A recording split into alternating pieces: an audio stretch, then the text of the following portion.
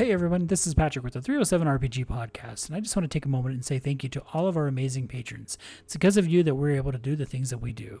If you like our show and you want to support us, you can find us on patreon.com/theforgeherald. Thanks everyone. I hope you enjoy the show.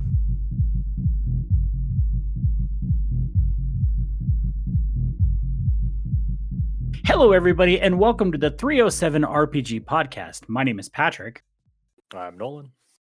Nolan, how's it going? I feel like, gosh, I haven't seen you in 12 hours? The joys of working together and spending 7 days a week together at the same time. So. Pretty much, yeah. So since the last time I saw you, yes, things are still fine. So we're good. Well, that's good. I'm glad nothing's changed. Nolan, we have a special show today. Yes, we do. Joining us today are Josh Heath and Travis Legg. Now, you guys should know these names. They're both prolific writers in the Storyteller's Vault, as well as through stuff with Onyx Path. They've both been on our show. Josh is one of the hosts of Werewolf the Podcast. Travis is a line developer for Scarred Lands for Onyx Path. And today, we are going to be dedicating this show to one of our favorite campaign settings for Dungeons and Dragons, and that is Scarred Lands. Most specifically, we've invited these guys to join us on our show to talk about the new mega campaign that's coming to Kickstarter tomorrow, November 23rd, called Dead Man's Rust. Travis, Josh, how are you fellas doing today? Wonderful. It's a beautiful day, and thank you for giving us a chance to come and talk about Scarred Lands. Josh, how are you? I'm doing really well. I'm very excited to be talking about Scarred Lands. Yes, the heavy metal of D&D settings, that's for sure. 100%, absolutely. And I do believe that when the Kickstarter launches, that the people will see that promise is being delivered on 120%. Well, if the cover art it holds true, this is what the actual cover art's going to look like. I don't see how anybody would have any doubt. Yeah, that cover is amazing. Aaron Riley, who did the cover for the Scarred Lands Player's Guide, actually did that one as well. And the cover that's circulating right now is just the print cover front view mock-up. So there's a wraparound on that I think people will really dig. Not only fans of Dungeons and Dragons and heavy metal, but also of classical artwork. Yeah, it looks amazing. Yeah, Aaron did an amazing job on it. And that is a snapshot of one of the many horrible situations that the players can find themselves in throughout the course of Dead Man's Rust. Perfect. Okay, so before we go too deep into Dead Man's Rust, because we are going to do that, let's start with Josh. Why don't you tell us a little bit about yourself? You've been on the show before where we were talking about Werewolf or Rage Across Werewolf. Tell us a little bit about yourself in case somebody new is listening. Yeah, so my name is Josh Heath, obviously. I am the host of Werewolf the Podcast, which is a retrospective podcast examining Werewolf the Apocalypse. I'm also a co-owner of the company called High Level Games. We produce a lot of different products and help small creators get their products onto community content and out there in general. So you may know us from such projects as the 100 Kinfolk series on the Storyteller's Vault, or you might be familiar with our Snowhaven Snowpunk setting. So I'm a big RPG geek, have been for 30 years or so at this stage. And the things that I'm mostly driven by are horror RPGs. So even when I run a fantasy game, I always have some sort of horror elements. So the Scarred Lands is a good setting for a mix of both of those things. Yes, absolutely. If you haven't listened to Werewolf the Podcast, I can't recommend it enough. Josh and Carrie do a fantastic job. I thoroughly enjoy the show. It's not as busy as I am. I don't always get to listen to podcasts as much as I like, but it is one of the few that stays in my rotation. So I highly recommend it. Travis, I think at this point we can just say you're a frequent guest on our show because I think this is the third or fourth time you've been here. So tell us about yourself. It's comfortable. I know where I can sit comfortably. I know where I can and can't put my feet up. I like it here. So about me, I am a freelance writer and game developer. I got into playing D&D when I was, like 5 with my older brother. So The role-playing game business at one side or the other has been with me for as long as my memory has.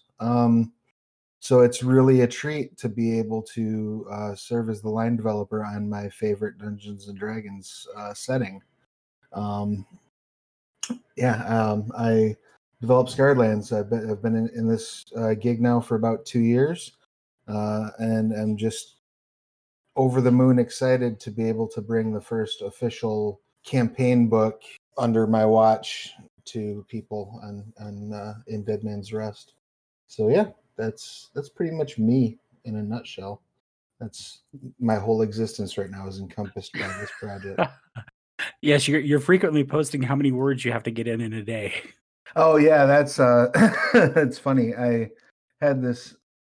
Things were very different even just a few weeks ago because the world was a little bit more uncertain then than it is today, and so we didn't know if we were even going to launch this Kickstarter this year. So I foolishly accepted some work that I was like, oh, I'll get that done. And even if we kick off the Kickstarter, it won't be too bad, yada, yada, yada. Well, then, the election went the way the election went. The world didn't catch on fire. And so Rich was like, well, let's pull the trigger on this Kickstarter. And I'm like, oh, crap, I have a 20,000 word assignment for They Came From I need to get done. Oops. So I'm writing about, horrific monsters from the sea in between all the other pre-Kickstarter juggle. It's fun. So mine and Nolan's introduction to Scarred Lands, aside from just looking at the player's guide and reading about it in the Monday morning meeting notes or the Monday meeting notes, it was most definitely Vengeance of the Shunned. Nolan, why don't you tell us just a little bit about what you experienced as a player through that first mega campaign that we played in Scarred Lands? Yeah, we it's a tough one to say.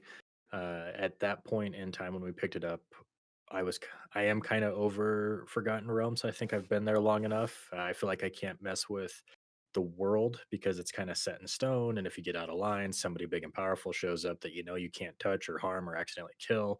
And so jumping into Scarred Lands, not knowing a lot about it, was fun to see this messed up kind of almost Wild West style world where people are still like trying to figure out how to survive after everything had happened, and anytime you try to move forward a little bit, you're reminded that the world is still trying to eat you. So it was it was a lot of fun. I'm a huge fan of longer campaigns. It was neat to be a part of kind of an overarching story that had so many people come together and write, and you could feel that nothing was ever going to be just kind of stagnant or the same, or if you didn't love one part of a story or it wasn't your style, there was a new one coming. Where we've played major book campaigns where, like, I think two or three episode or campaigns into it, sessions, it's like, yeah, this isn't for us, and that's kind of disappointing. Here it was kind of one of those things of you took each one, and sometimes it was a puzzle, sometimes it was a monster, sometimes it was scary, sometimes it was funny, and it really felt like you really didn't know what to expect. There was no way to guess or assume what was coming because it didn't follow any tropes. It didn't follow any expectations of how it was going to go or end. I enjoyed it a lot. I really like the world just because, like I said, any given moment the world's going to eat you. It's very wild. People are trying to survive, and it's a scary thing when you don't know who or what to trust, whether it's the bush on the side of the road or the bandit in front of you, or the rust on the ground that's going to eat everything that's on you, the pretty plants that put you to sleep, or there's so many wonderful things. And I just got to stop and say that's so amazing to hear. And on behalf of everyone who worked on Vengeance, thank you. It was such a rewarding project to be a part of, and I'm really glad to hear how it's doing at the table. You know what I mean? Obviously, I'm always glad to see that it's selling and whatnot, but the real place where the rubber meets the road for me is when you get feedback from somebody about, like, oh, we used this thing at the table and it worked out really well. We had fun with this aspect of that story or whatever. That's really kind of what fuels my fire once I'm sure the lights are going to stay on. What was that one, Nolan? I think it was the Temple of Madriel, where the cow appeared in the sky and fell on the wizard. Yeah, it was the cursed random magic item, and the guy was escaping, and my character was a paladin slash kind of ranger type, and purely took it as a sign of the god that he was doing the right path. I mean, it was totally a divine moment that awakened his quest for doing. Yeah, I doing forget. noble It was like it deeds. was a wild magic surge, and a cow just appeared out of the air and just flattened the bad guy. It was so funny. That's great. That's beautiful. It was awesome. Okay, so Vengeance of the Shund was indeed our introduction into Scarred Lands. Now we have jumped into the Spiragos campaigns. We've played those. We've had a lot of fun playing that. In fact, I think we actually did some actual play podcasts on the Spiragos campaigns, as well as streaming some of Vengeance of the Shund with Onyx Path. But today we want to talk about this new mega campaign, Dead Man's Rust. So Travis, why don't you give us a quick introduction of what is Dead Man's Rust? Sure. So Dead Man's Rust is a complete campaign book taking you from levels 1 to 10. It's set in sort of central Gelspad. Largely, the lion's share of the action is set in the Hornsaw Forest, but you really get an overview of that area. If you go with the suggested starting point for level 1 characters, the campaign opens in the city of Leone, which is the capital of the Manticore Confederacy, during a holiday known as the Night of Chronicles, where at the season change, Leone puts up this huge festival, and they invite bards from across Gelspad to come and basically do like competitive storytelling. And there's kind of everything else that you would expect at a festival, foods and vendors and all that sort of thing. And so this serves as a nice opening point because you get to go in and sort of see one of these thriving civilizations that, like you were talking about before, has to beat back, the darkness and establish itself. And you can see that happening, and the joy that brings, and the problems that brings, and all of that in sort of this microcosm as you're going through this first adventure. And then while you're there, the party comes across this aging dwarven bard named Dradoki Bronzeleaf. And he's originally from the Broadreach Forest before it was the Hornsaw. He was a veteran of the Divine War, and he had left long before Mormo's destruction. So he's never been to the Hornsaw Forest, but he's getting old, and he's heard that the Broadreach Horizon has opened up this area, this band of sort of redeemed or cleaned forest that the Broadreach Elves brought about. And so he was looking for a young band of adventurers to escort him home. And that's the humble beginnings if you start at first level. It goes from there into this sort of sprawling adventure where the characters get introduced to several locations throughout Central Gelspad. They have opportunities to make allies and enemies within the Broadreach Horizon, and they discover that there's something exceptionally dark going on with the disappearance of some Hollow Legionnaires that are operating in the area. And this sort of sprawls outward into the revelation that there may be a new plague upon Gelspad, specifically targeting the Hollow Legionnaires, that could, if the players don't intervene, spell doom for an entire species and drastically change the face of Gelspad.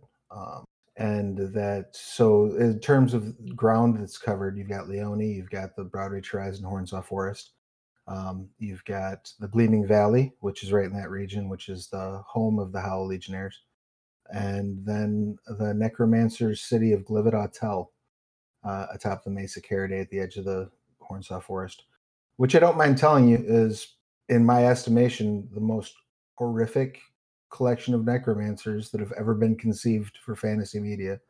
That was what I told my writers I wanted, and that is what they delivered. That's awesome. I guess it goes right along with the horror aspect that Josh was talking about earlier. Yeah, Glivet Hotel really turned out to be just a really terrifying spot, filled with all sorts of horrors and even there's a new. I'm going to go ahead and just start dropping spoilers left and right because I like talking to you guys. So there's a new monster, I guess, for lack of a better word, introduced in this book. I believe they're called the Morai. And give you an idea of what culture is like in Glivet Hotel. It's ruled by the necromancer elite. All the other living are basically a cash crop. They're there to be harvested and then turned into undead where they will actually be useful. So the living live under very oppressive rules. Until very recently, it was illegal to display any emotion, and now it is still illegal to display extreme emotion or to experience extreme emotion, which is where the Morai come in.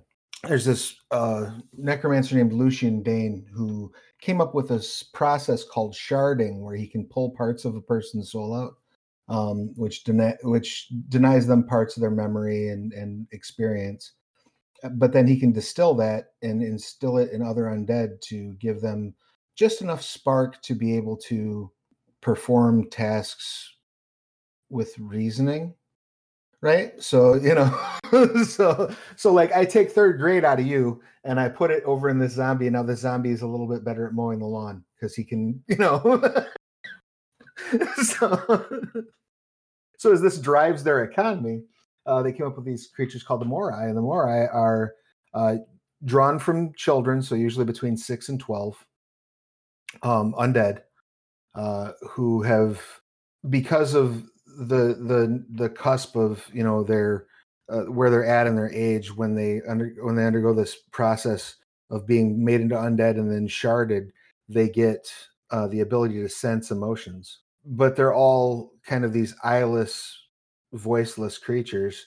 So you'll be walking down the street in Glivet Hotel. You'll see a necromancer walking down the street with a 10-year-old corpse on a leash that will suddenly just stop in the middle of the street and point and noiselessly scream at someone because they're feeling too many emotions. Like that's just something you'll see on your way to get your morning coffee. If you're in Glivet Hotel. So that sounds wonderful. So naturally, we have to send the players in there at some point. Like, you got to go in there and get a thing. Oh, my goodness. But, when you want an epic story, you want to set up an epic bad person for them to fight, Well, yeah. I want to jump over to Josh real quick, give him a chance to tell us a little bit as well. Josh, of course, looking at DriveThruRPG, we can see several titles that you've written, a lot for Scion, Werewolf, things like that, World of Darkness. Tell us about, there's also stuff for Pugmire as well, so you've done some fantasy stuff too, and of course, Snowhaven. But tell us about how you came to this project and your contributions to it. So I initially started working on the Scarred Lands because Travis said in one of the creators group on Facebook, hey, I need someone to make some ready-made characters for Gauntlet of Sparagos. And I was like, hey, I can make ready-made characters. That should be pretty easy. I know 5th edition. So I sat down, I got a copy of the Scarred Lands Player's Guide, and I immediately fell in love with the setting. It was the first time that I had actually looked at it in depth. I was aware of it peripherally, but never really dived into it. And then I read the book and was like, holy cow, this is metal. This is an amazing setting. I want to do more in it. So I made up the characters, put them on the Solidarian Vault, and that went from there. And then I got hired by Travis to work on a project that is coming out soon where I wrote up Lokiel, which is a city / library in Gelsbad. That is a really cool location. One of the places that I think is really interesting because it's tied to this idea of law and what sort of a setting would be like if it was super lawful in the Scarred Lands, I think is really, really interesting because it it's oppressive, but not necessarily overly bad oppressive. It's just this weird sort of veneer of super lawful, and what does that mean for the people when they're kind of like constrained underneath that sort of system. But I think it's really, really cool, and that's going to be coming out fairly soon because we've been doing those chapters for that book in chunks.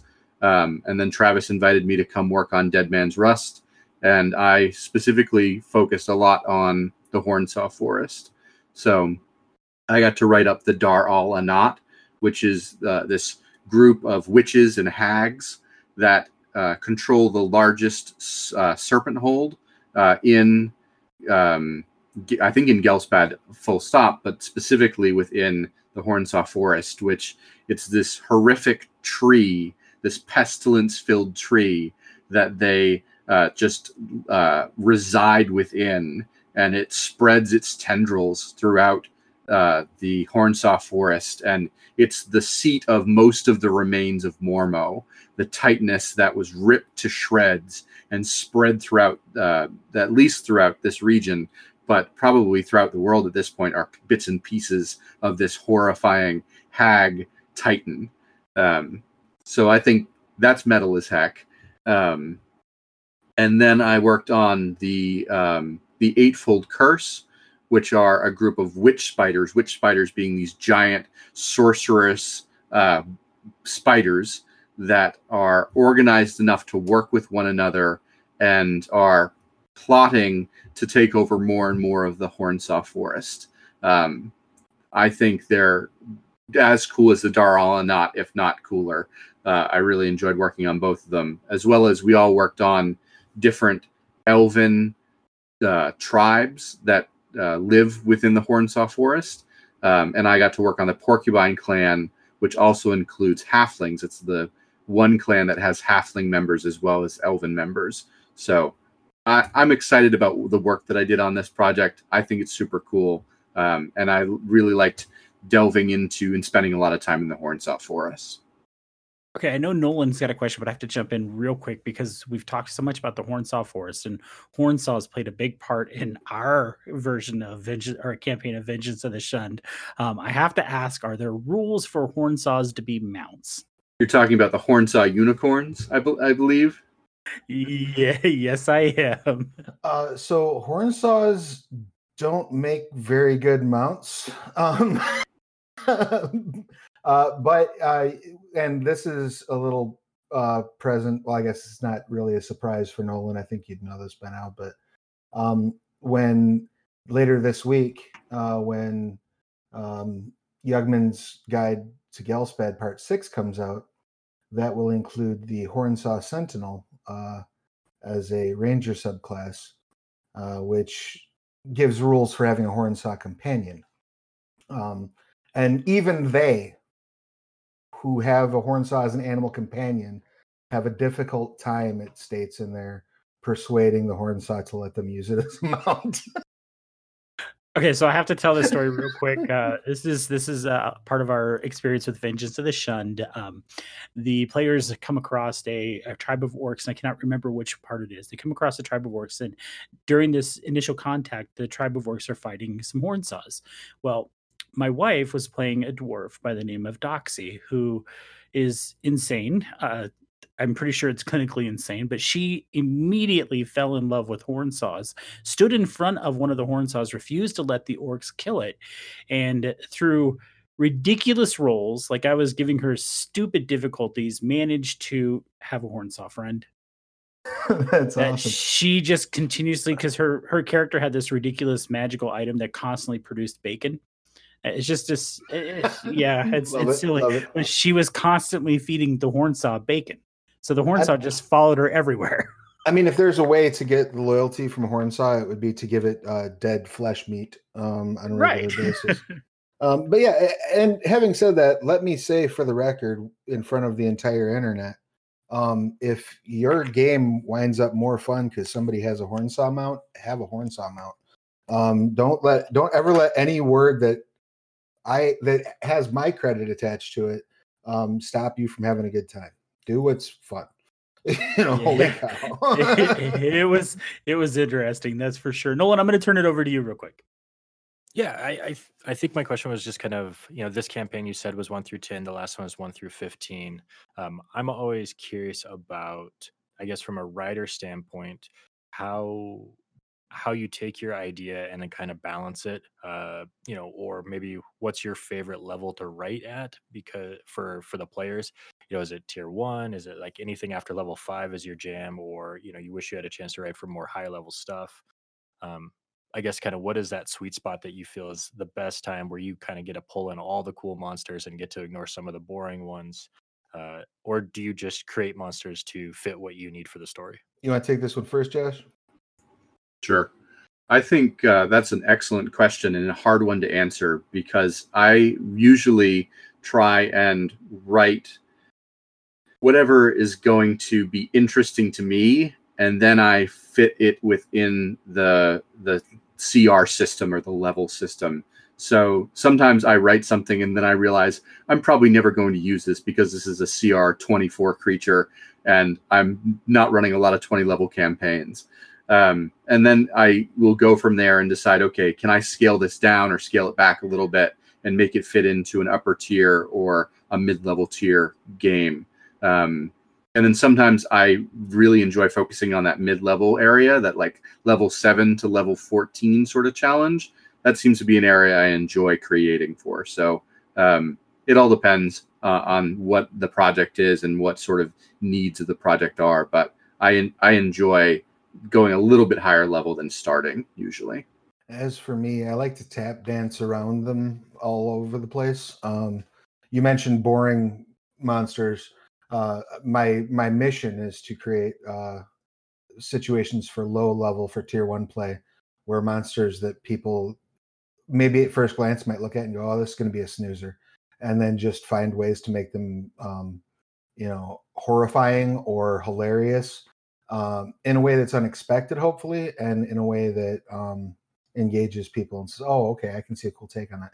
And that often winds up, with designing variants. One of the things I did for DM's Guild that has done very well is it's called a small problem, and it was actually the first session I ran for my all drow campaign, the stream that I did, Extreme Drowis, and they fight these acid kobolds that have like pet, like giant grubworms, but the acid kobolds are, if you touch them, you take acid damage, and when they die, they explode and deal acid damage, sort of like the scorched zombies in the opening of Vengeance of the Shunned, but dialed down a little bit because it wasn't meant to be quite as lethal.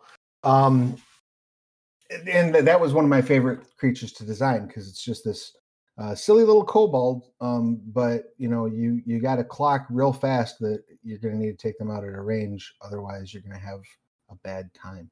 But the other thing I want to touch on with Dead Man's Rust is the adventure is labeled as levels 1 to 10, which what that means from a design perspective is we give you a scenario. You can start at level 1, and you're going to want to be around level. You're not going to want to walk into the last the big bad fight before level 9. It's a bad idea. You're going to have a bad time.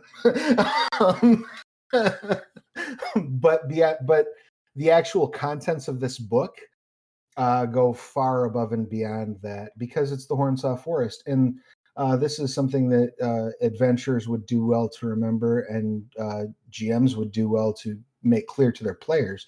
The Hornsaw Forest is not divvied up nicely by level breakdown. You might be walking along and come across, a couple of, CR1 Asathi that are sniffing around looking for, remnants of Mormo, and then you turn a corner into a Blood Reaper, or I mean, it's not, they're not broken into territories by level group. So there's going to be things in this campaign, particularly if the GM uses like random encounter charts and things like that, that you're going to want to run from. Don't pick that fight. You're going to lose. It's not designed with safeties on. It's not it's not built with bumpers. And that also does provide, as you get, you wrap up the level 10, you fought the big bad evil guy. Now what do? You go fight the Dar al-Anat. You go fight the heads of these organizations. You go and really try to make a change in Glivet Autel. You take on these things. There are 2 opportunities in this book to slay a dragon. So I mean, there's things to sate the bloodlust for the higher level play as well. I think we saw that with Vengeance of the Shun real quickly, that it was okay to live to fight another day pretty quick. I mean, there were just some things of, yeah, we're done with that. We've seen how this blood puddle works. So like, we'll come back to that thing maybe a little later, or so it was nice. And I agree, the Scorched Zombies were a nice touch of tweaking that stuff, because it does get old. Like, well, let's go to the cellar and kill the 3 rats, in the old school days. So having Scorched Zombies or things that blow up is always a nice way to wake everybody up and make sure that, don't forget, you have 6 hit points. Right. Yeah. Exactly. I seem to remember Zach's when Zach, one of the players in the campaign, when one of the Scorched Zombies blew up, he just kind of went, "Oh shit!" So yeah, it was a nice touch. That is the exact reaction those are designed to engender. So obviously, this is coming to Kickstarter tomorrow, November 23rd, and I as is customary, I'm assuming with an Onyx Path Kickstarter, there's usually some pretty neat stretch goals. Is there anything that you guys can tell us about with some of the stretch goals? Maybe give us a little foreshadowing of what we might see as this project moves along? I don't know how much I can say without Rich Thomas manifesting behind me and hitting me over the back of the head with something. But be vague. Be vague. That's fine. But what I can say is that any sort of the usual suspects among stretch goals you can probably expect to see. I would be greatly surprised if we introduced a campaign book and didn't offer some sort of play aid that a GM might unfold at the table that I'm not specifically naming. So there is in Rich's anger. I would be surprised if we don't backer t-shirt type stuff. I can tell you some things I'd like to see. I'd like to see an opportunity present itself, make the book itself more awesome and make the experience of the players more awesome. Everything that enhance what's already there. This isn't the head-ons to the breadth of what Josh worked on. See that we've constructed a book that has a whole lot of meat in it. So really, the stretch goals are going to be about add-ons and things that will surround that material and give you more ways to introduce it. And that's another thing I do want. But as a designer, I'm the most proud of named NPCs that tells you roughly who they are and roughly what they want and where you can and find the story for higher levels. So there's different through a different Lokiel adventure. Here's how you get from there. Thing Josh and I spoke about. I think you were working on the Lokiel book, right? Yeah, we did. Yeah. So and that'll be out ended unless something really strange happens. Those, you go into it as some way that the such were really interesting. And again, part of the Wild West of not knowing whose toes you're stepping on. I could probably very easily have one of my characters insult the air quote minster of the land and have no idea. And that's such a fun thing to do. And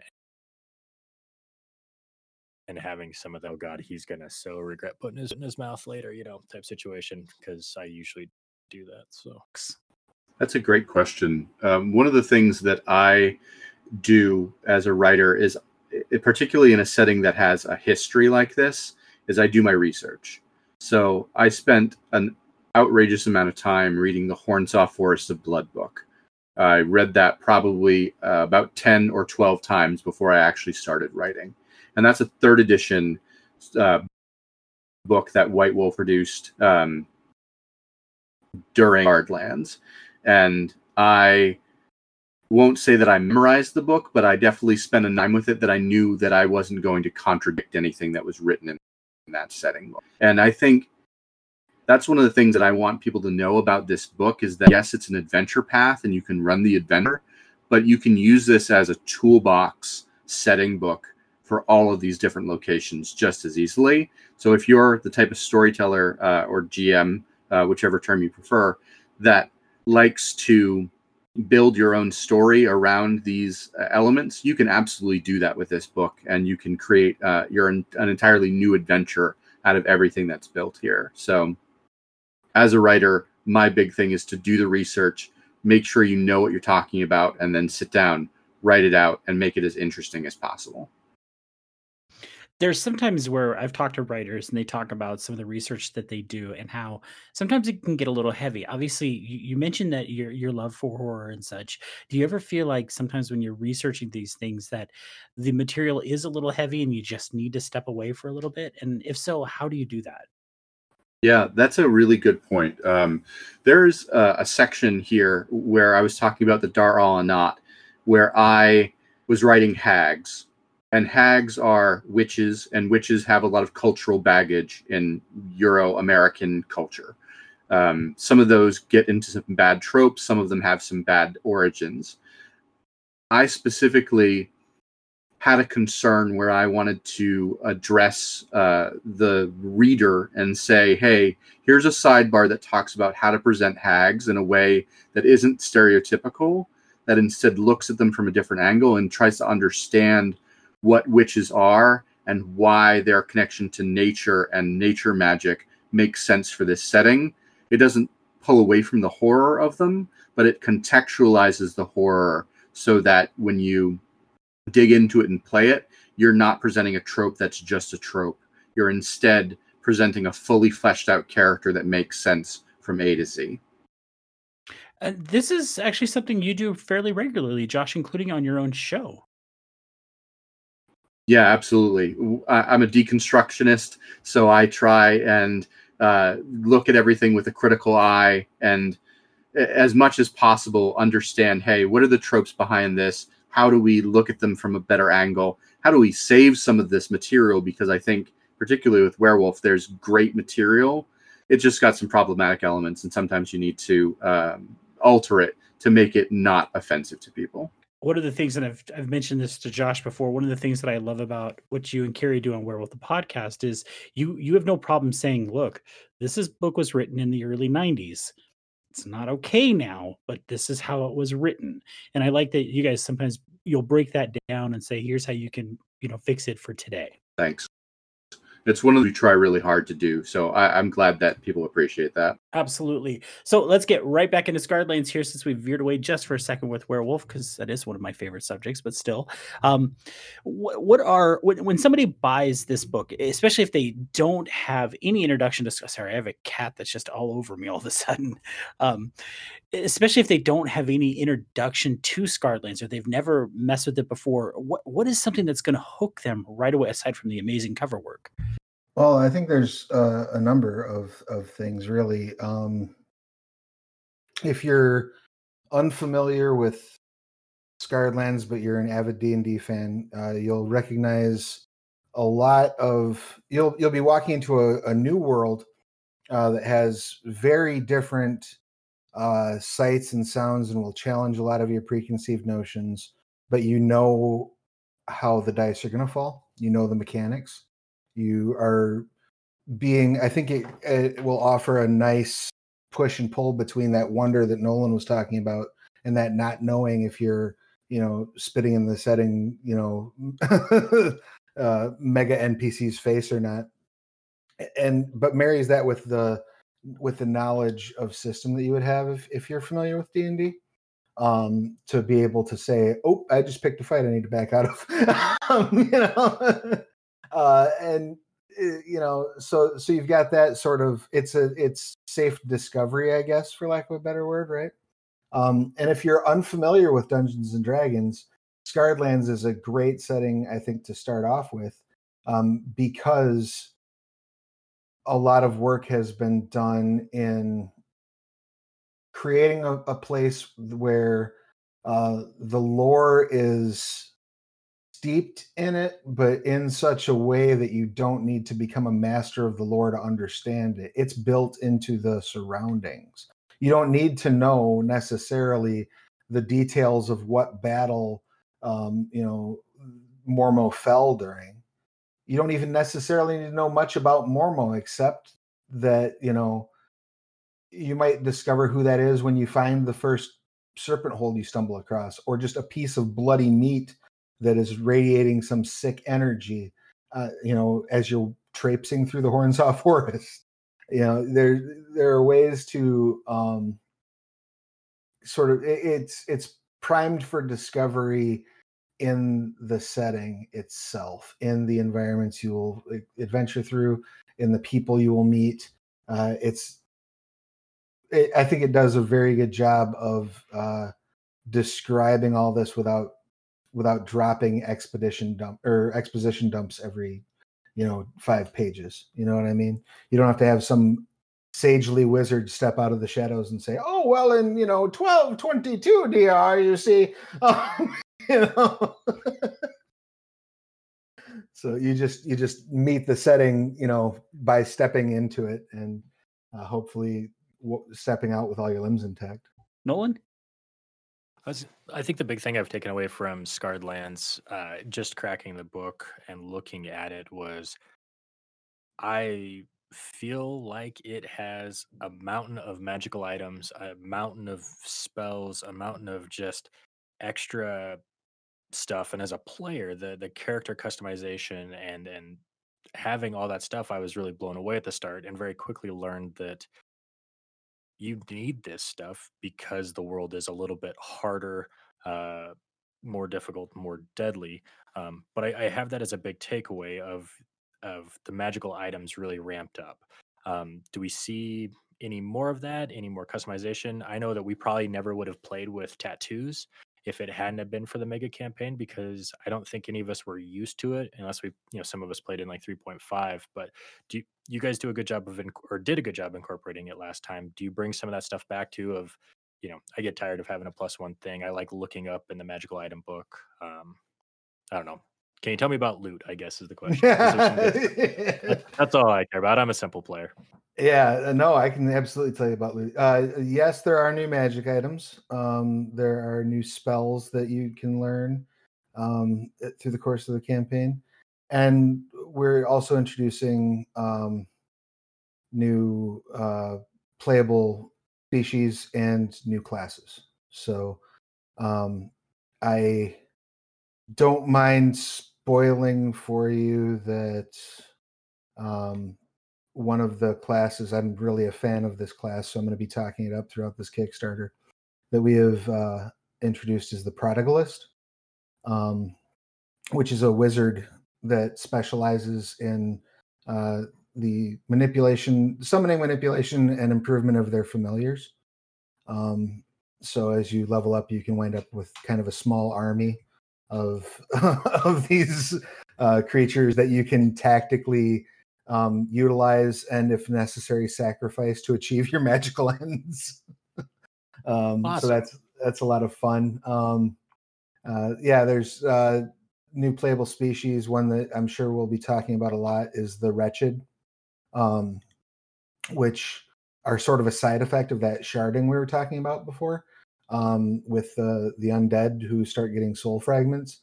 If you overshard an undead, they might turn into a Wretched, which are basically like sentient. If they achieve full sentience, and they achieve the ability to sort of pack up and kind of reproduce as well. And so several of them left Glividatel, either escaped or fought their way out, or managed to just sneak off. And so now that's another playable species, a sentient undead, that offers some very classical undead, I guess for lack of a better word, skins, but in a very unusual fashion. If you squint, you can see what they're each based on. But it's a very cool and unique take on what those are. So yeah, you've got playable options, you've got loot. One of the things, and Josh can maybe speak to this a little bit as well as he was part of the process, is as we rolled out I think there's 29 clans counting the Broadreach Dwarves in the Hornshuff and the Broadreach Horizon. So as we roll out these clans, each clan gets a write-up, and each clan has story hooks. And it was important to me that those story hooks felt unique, and that those story hooks were, but still also had cross references back into the core campaign. At least one among each clan will have a hook that'll lead you right back into the core story. But that was fodder for all sorts of magic items to crop up, and special potions and rewards and neat little things, because as you're doing things for this one clan who has this one specialization, of course they're going to have a magic item that ties to their specialization, or they're going to have a spell they can teach you, or a potion they can give you, or some sort of MacGuffin reward for your quest. So you can really go around and just kind of collect quest rewards and really arm yourself magically that way. But Josh, do you have anything to add to that? I don't know that I have anything particular to add to that, other than I think Porcupine is the best clan, and that is selfish because I worked on them.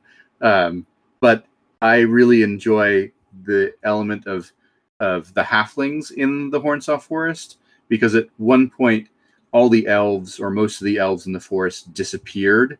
And I'm not going to spoil all the reasons why, even though that's been spoiled ages ago, why the elves all disappeared.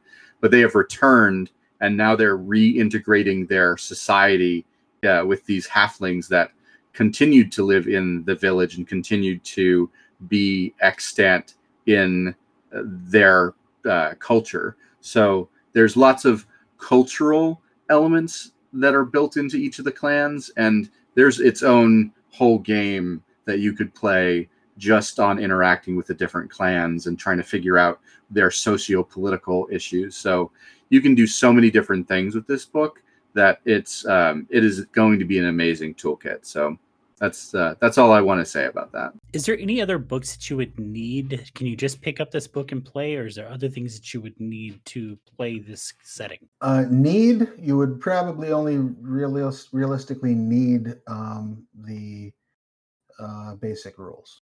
You would do well to have a copy of Creature Collection, and you would do well to have a copy of the Scarlands Player's Guide. But like, one of the things that I was very sticklery on, and you probably picked this up looking through Vengeance of the Shunned a little bit too, I get really bored really fast if everything you run into is a commoner. So in our expansive enough that it's going to need to be broken out over multiple updates appendix that comes out with this book, you'll find a lot of NPC stat blocks that are focused on what this NPC does. All the elves, the clans are broken out into sort of larger families. So you have plant clans, beast clans, hunter clans, and rogue clans. And so each of those clan families has its own unique stat blocks for different strata of society. So you're really not going to know as a player what exactly it is you're running across for some time, because you have to learn those. You know, that's a situation where if you want to sit there and game it at the table and go, oh, that's a plant clan warrior, you have to learn a lot about the setting through experiencing it in order to do so, you know. So that's kind of a cool aspect that also makes it less reliant on owning every Scarred Lands book in order to be able to run it. But yeah, definitely having a copy of the Scarred Lands Player's Guide is a good idea, just so that way you have it for reference during character creation. You can bring some of the playable races from that in there, and having a copy of the Creature Collection, highly recommended. I also personally think you should have a copy of Yugman's Guide to Gelspad, because everyone should have a copy of Yugman's Guide to Gelspad. But yeah, you if you wanted to go totally bare bones and run it just basic rules in this book, you could do so. You have the tools. Would it be helpful to have any of the Dungeons and Dragons books? I mean, I don't ever want to say it wouldn't be helpful, but it's certainly not necessary. I'm a big fan of creature swapping. too, like at my table. So, you know, if you're looking through something and you see, you know, oh, there's a creature in here that's in creature collection, and I foolishly chose not to purchase creature collection, you can find something equivalent to swap in from the monster manual or from Xanathar's or from whatever, you know, whatever you want from Descent into Avernus. There's plenty of stuff you can hot swap characters and whatever we don't provide. I don't think we provide new stats. I don't think we're planning on reprinting any stats that are in creature collection. So where it references them, if you didn't have it, you'd have to pull something like from the basic rules to swap it out, which you could do, but then you're going to lose some beautiful flavor. So, like the diet version is the basic rules and Dead Man's Rust. The deluxe, like, you know, all the trimmings, all you can eat buffet is, you know, throw in some creature collection, some Scarlands Player's Guide, and Yugman's. Which, if I'm not mistaken, all of those are available on DriveThruRPG. The last chapter of Yugman's comes out Wednesday. Oh, good. So good. And then we will be doing a collected edition at some point down the road here that will be POD, that has a little bit more extra content in it, so on and so forth. But yeah, like the meat and potatoes of Yugman's will be all available by Wednesday. Everything else is available at DriveThruRPG. Or if you want to get the traditional print versions, Studio 2, I believe, still has copies of all the Scarlands books. Okay. So typically, I know Onyx Path usually launches Kickstarters on Tuesdays, but this one is actually launching on Monday. Is there a reason why the change in days? Yeah, because Tuesday, 30 days from then, would be Christmas Eve. Oh, good reason. That's really it. Yeah. That's a fair reason. So all I want for Christmas is you to back Dead Man's Rust. That's what I want for Christmas. Good reason.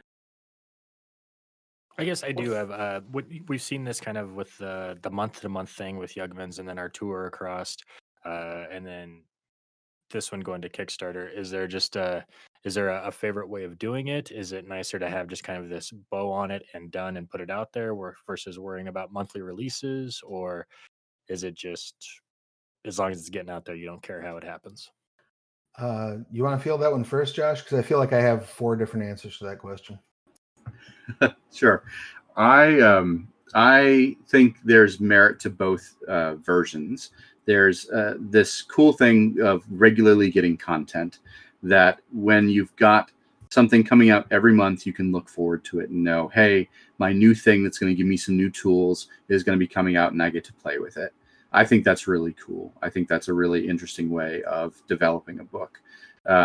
I'm the type of person that I like to wait until those things are all collected at the end, and then I can scoop it up and be like, haha, now I have everything.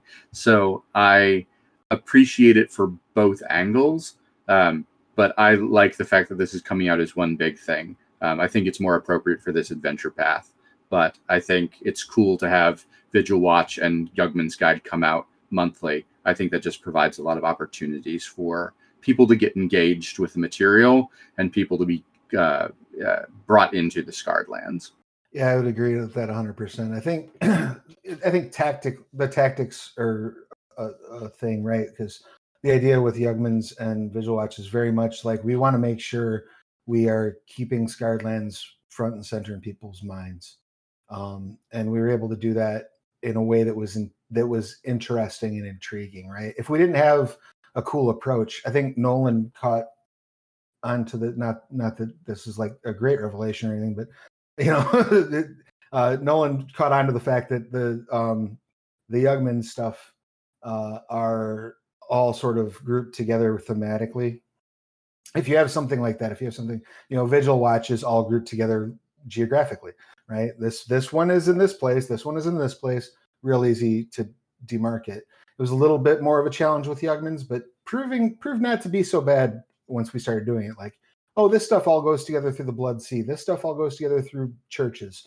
This stuff all, you know, so you can tie them together thematically so that there is that hook that people can latch onto. as well. And then, but as a creative, I have like 9 different answers to the question though, because it's like on one, seeing the long growth that you have from like, first pop back and watch the previous metal their way up the chain and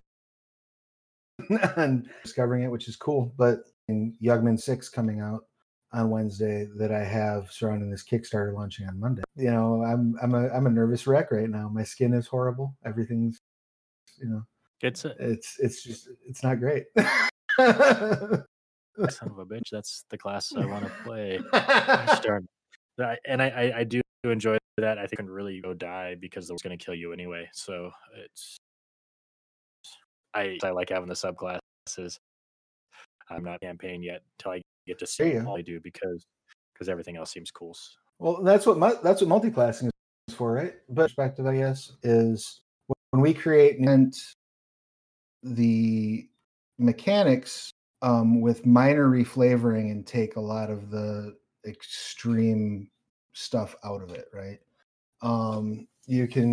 There's one class, a druid subclass that we have that uses blood magic, often their own blood.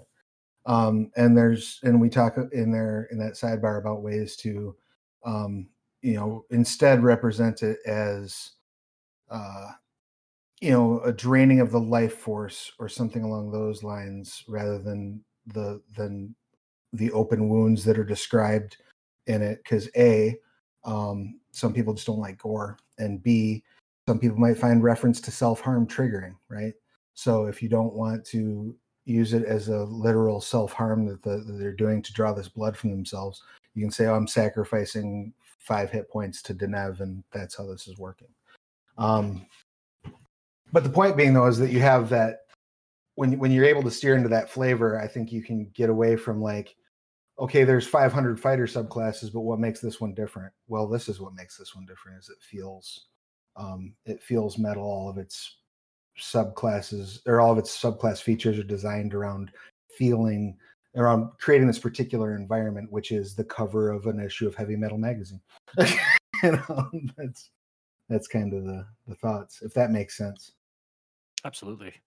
Yeah, I think anything that you do, you can look at it and go, you can go as deep or as subtle as you want into a lot of them, depending on your table, depending on who you're playing with. I think you can do that with any class, that you can real quickly either creep people out or have them wondering, what are you playing like that? And I think that's hopefully you have that kind of faith at your table, that you know your boundaries and know your limits, and what people are willing to tolerate. But I like the things that push the buttons, and I also like the things that will make me creatively try and find a way to make it work where it's not hit you over the head with what I'm trying to do. So.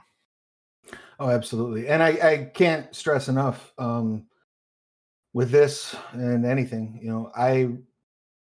I run session zeros for all my tables. I have been playing online with the crew from Sins of Shelzar, which used to be Extreme Drowis, for 3 years now.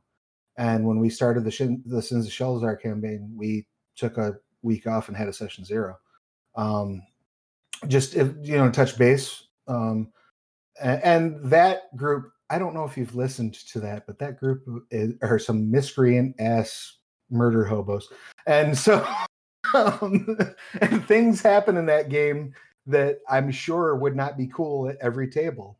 But we have discussed as a group, like, no, it's okay if Tori decides she wants to castrate somebody with her bare hands. That's fine. We're all right with that level of torture. And not everybody is, and that's why we broadcast behind an adult filter. But the point being is, session zeros, I feel, permit you the space to do that exploration. And if you accidentally discover something, it gives you the tools to back up and say, oh, I'm sorry, I didn't know that was an issue, and now we know, and it won't happen going forward.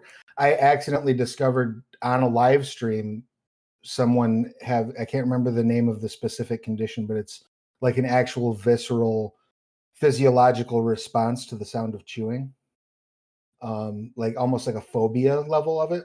And I found that out the hard way live on a stream that somebody had that. And we didn't discuss it, not because we didn't have a session 0, but because who thinks to bring that up during session 0? You know what I mean? I mean, she does now, but I think I remember hearing that discussion actually. Oh, like on the stream, probably. Yeah. Yeah, you know, and you know what you do in that scenario is you say sorry and you make a note of it and you don't do it again. It's pretty simple. But yeah, I can't stress enough. The material in the Scarred Lands as written is adult, and occasionally deals with some very, very troubling themes. And in case you feel for some reason you need it stated, you 100% have my permission as the developer. Here's my permission slip. Omit what makes you uncomfortable. You know, just use the stuff that you think is fun and ignore the rest. Well, and I think especially after Nolan and I were talking about Yugman's number 4, and specifically the Paladin that you mentioned earlier, Travis, I had a discussion with my wife, who is an avid RPG player, and we just kind of talked about that type of character at our table. One of the things that she had said to me is, you know, obviously people have triggers and you need to be very aware of those triggers, and a session 0 is where you really can flesh those out. And she says to me, because she loves darker themes, she loves playing Vampire the Masquerade is her favorite game. And she says to me, you know, I'm okay with it as long as I can trust the people at the table to respect me and respect, you know, how I'm feeling in a situation. There are certain people she will never put herself in a situation where she's playing a game like Scarred Lands and someone that, and we've got a couple of friends that we love dearly, but if they were to play a paladin of that ilk, she would absolutely not play because she just knows that they would take it too far. And I think session 0s are so important when you're playing in these realms. Absolutely. And if nothing else, you know, let me put on my imaginary person hat for a second. And let's say that you're somebody who gets a kick out of pushing people's buttons and whatnot, you know. If nothing else, sitting down for session 0 and finding out that people aren't going to tolerate that, now you know that that's not a table you want to play at. So really, it's a win-win for everybody involved. Agreed. You know? Well, guys, that is, and we try to keep this to about an hour. Sometimes we go over, but that is about how much time we have dedicated for this. But before we go, I'd like to take a minute and give you guys a chance to give us the elevator pitch for this Kickstarter in particular. And then Josh and Travis, I'd like you both to just tell us some of the projects that you have coming up and where we can find your work and other things that you're involved in. So, Josh, let's start with you. Tell us what you got coming up, what you're working on, and where people can find out more about you. Yeah. So my quick pitch for this Kickstarter is that it is a awesome adventure path that gives you a toolbox to use for any stories that you want to tell in the Scarred Lands. So you should pick it up just for your ability to tell awesome stories with it.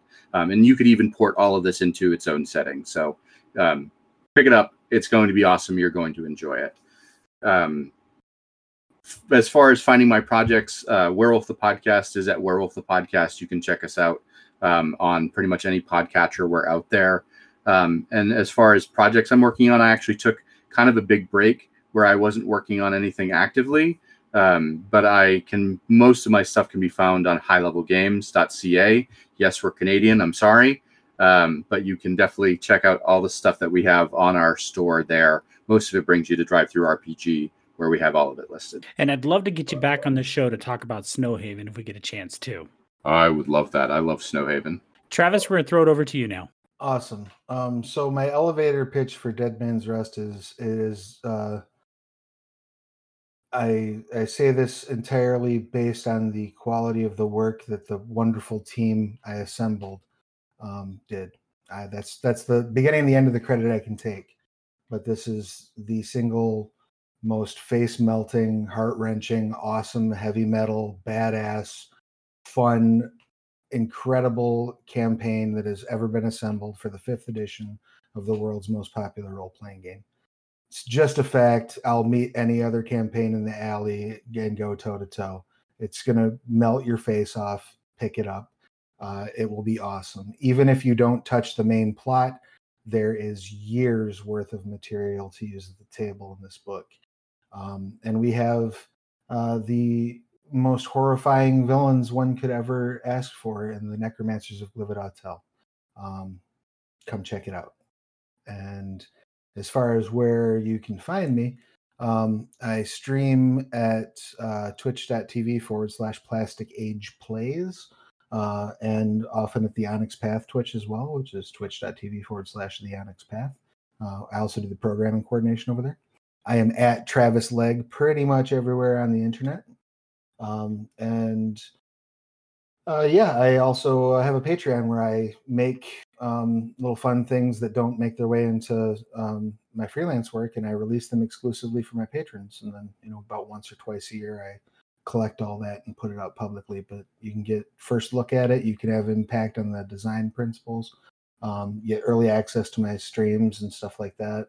All sorts of fun stuff for folks who help me keep the lights on over at Patreon.